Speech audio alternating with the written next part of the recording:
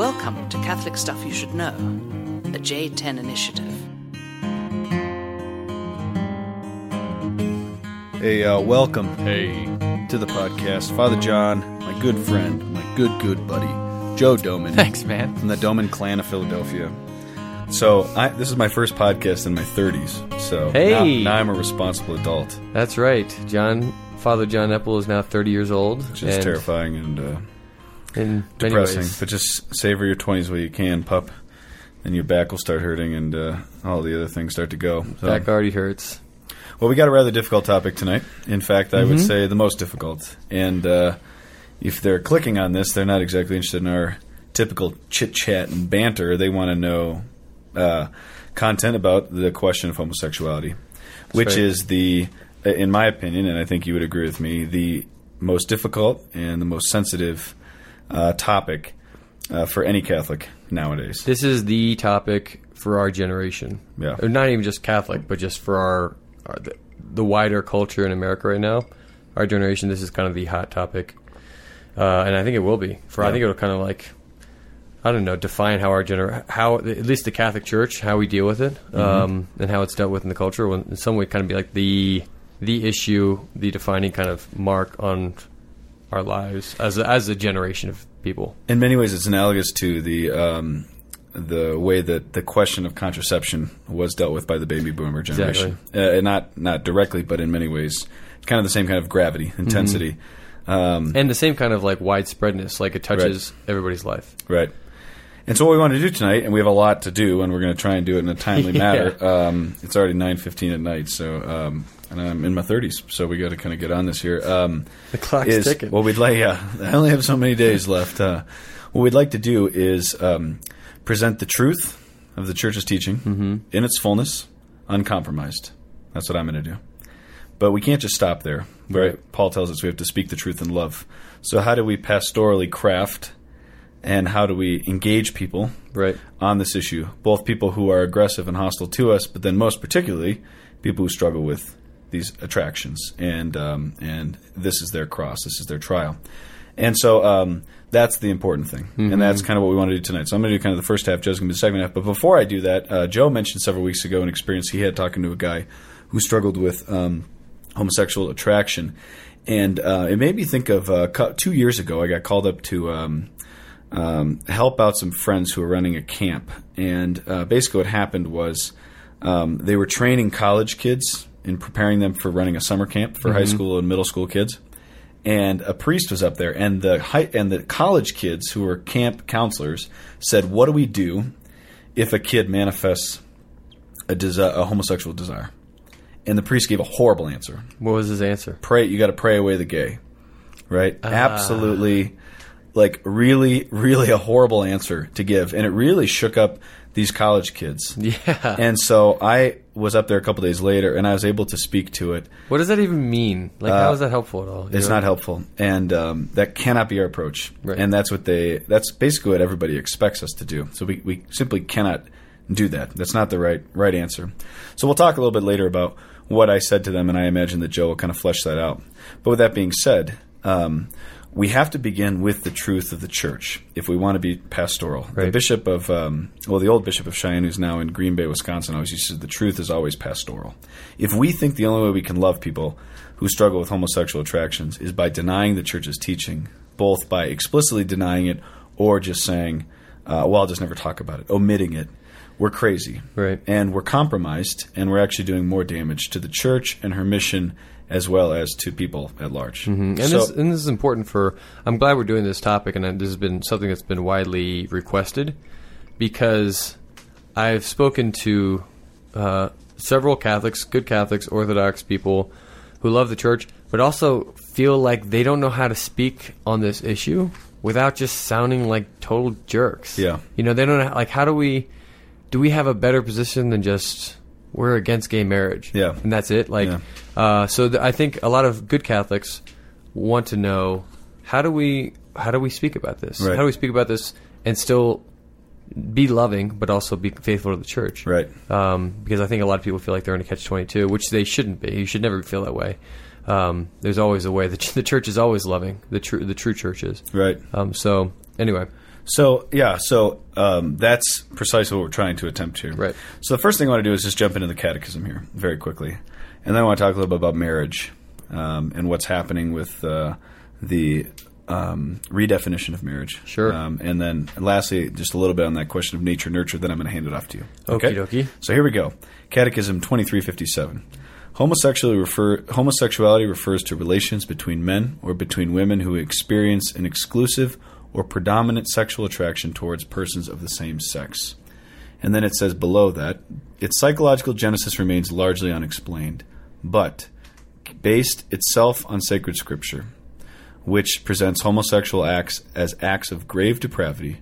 Tradition has always declared that homosexual acts are intrinsically disordered.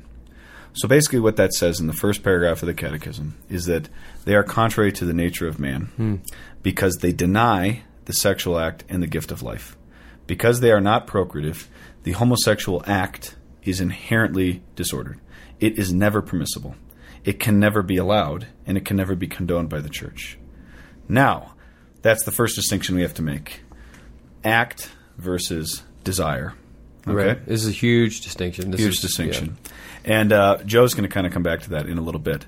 But that's a very, very important thing to say. Mm-hmm. If someone has a homosexual desire, that's a very different thing than someone who is acting on a homosexual attraction. If they're acting on it, and the Church is saying here, what is gravely disordered is the act, right? Mm-hmm. Not the tendency, not the desire, that sort of thing. And Joe will come back to that in a second. Okay.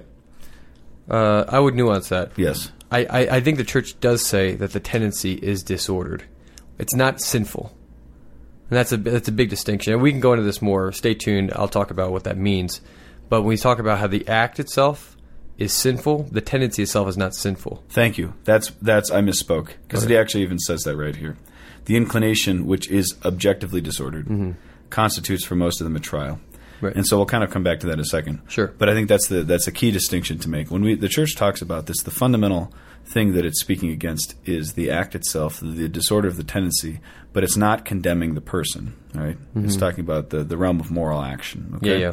So we're going to come back to that because how you deal with that is actually going to be Joe's kind of deal. So I'm the bad guy in this. He's the good guy. He's truth. I'm love. Yeah, this is how we're going about this. So the Catechism speaks about that.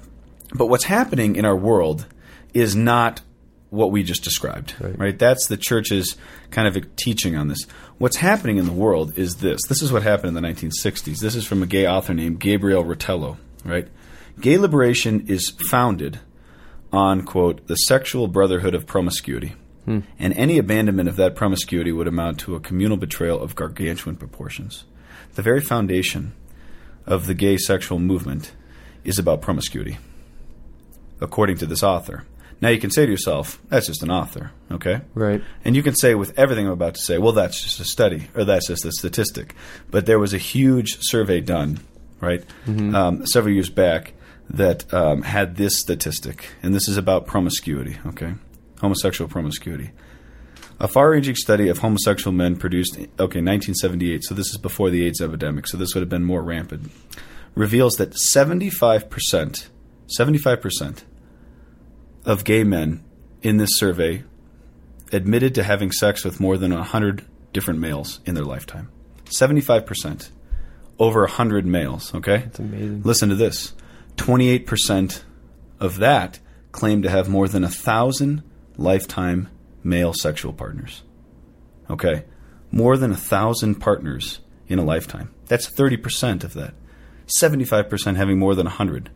So what's happening and what has happened with promiscuity, which ties into the question of marriage now, is not so much about, well, I just want monogamy with this man. What we're seeing in the gay movement is this kind of complete, unbelievable unleashing of sexual promiscuity. Mm-hmm. Sex with anybody, anytime, anyway.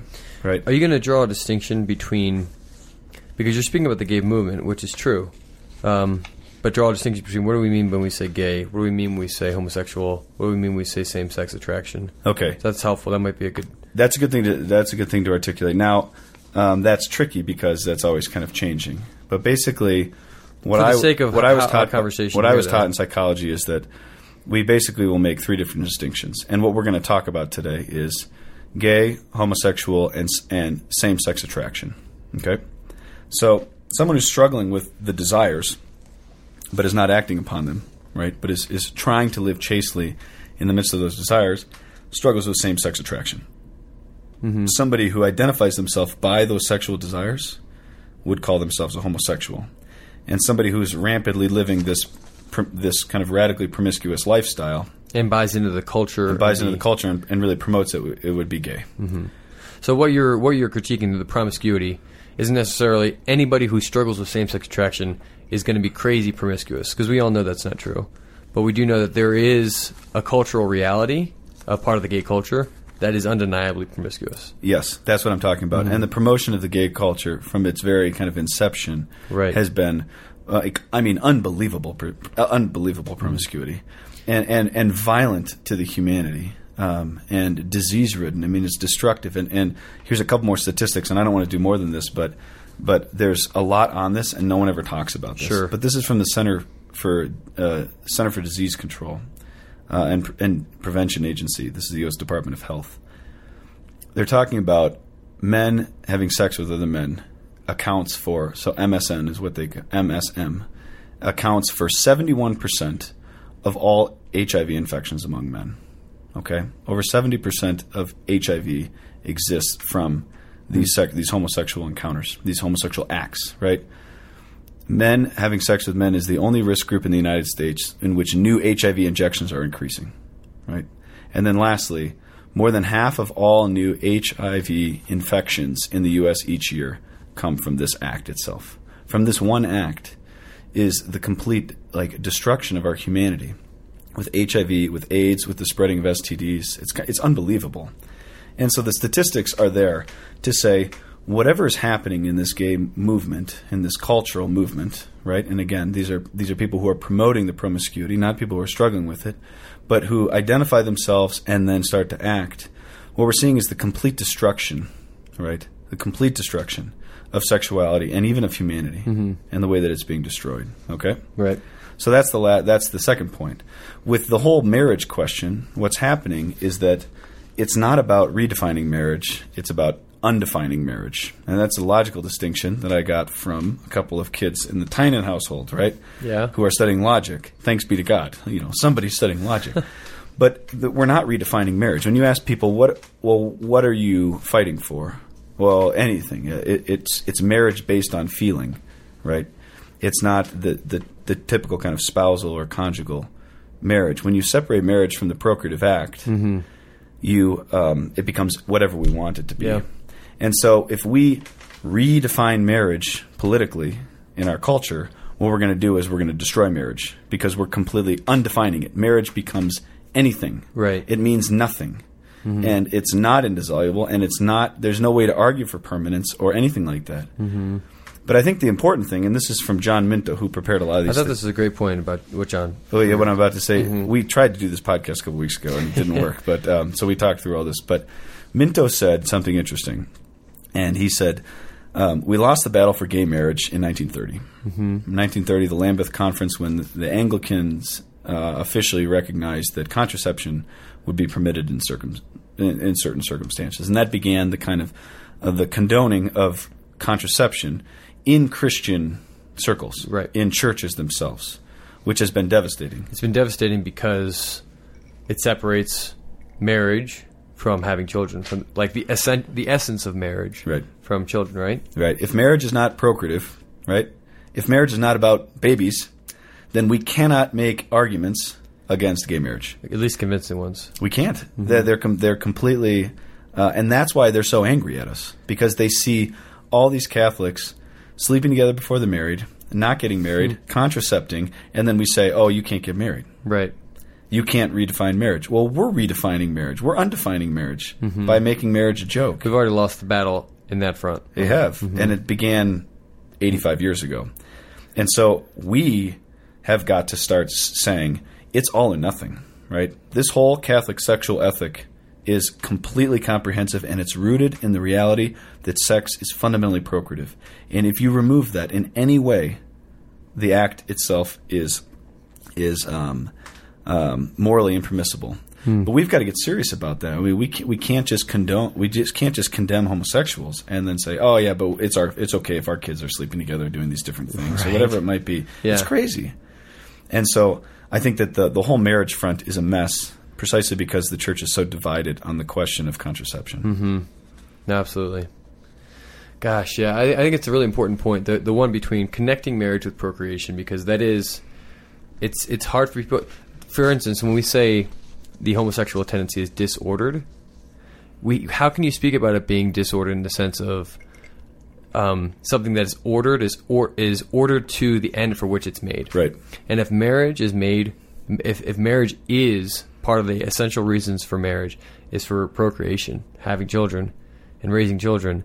How can you say that this is disordered unless you have that connection? Right. Like if you don't have that connection, what's the end of marriage? If it's just two people loving each other and expressing the love for one another, then it's really hard to be like, well, yeah, what's a gay marriage then other than that? Exactly. Know?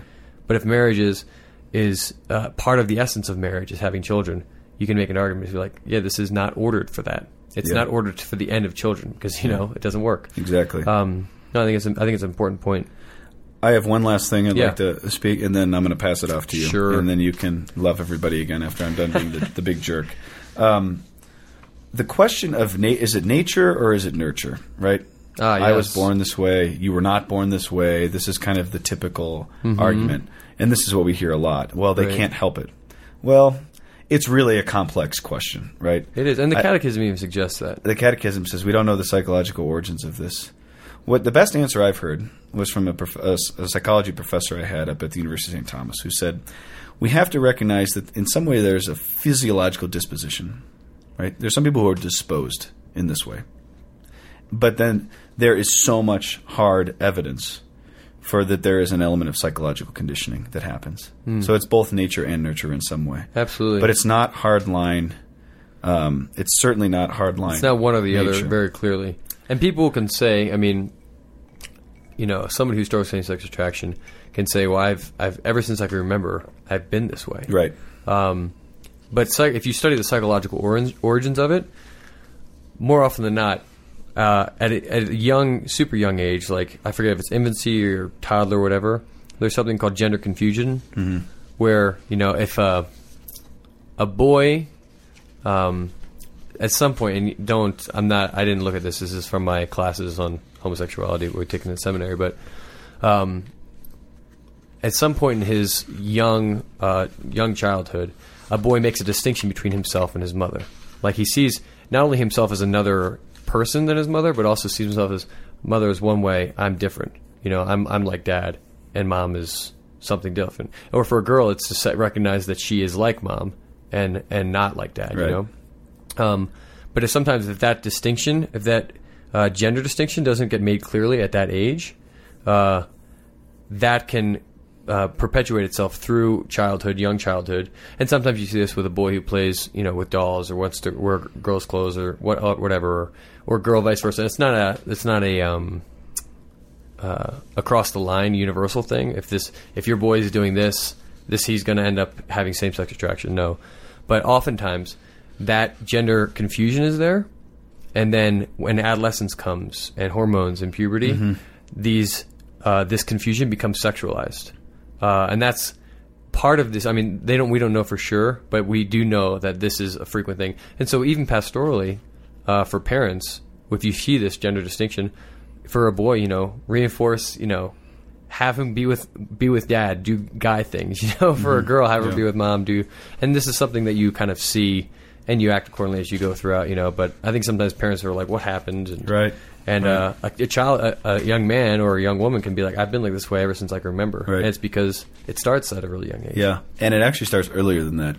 Because the last thing I'm going to say, and I promise this is it's like the sixth time I've said that. But we're already at 20 minutes. No, we are? Yeah. Okay, well then you'll do 2 minutes on pastoral and I'll be done. So this is from the Center for the Developing Child at Harvard University. This came out in May 2010.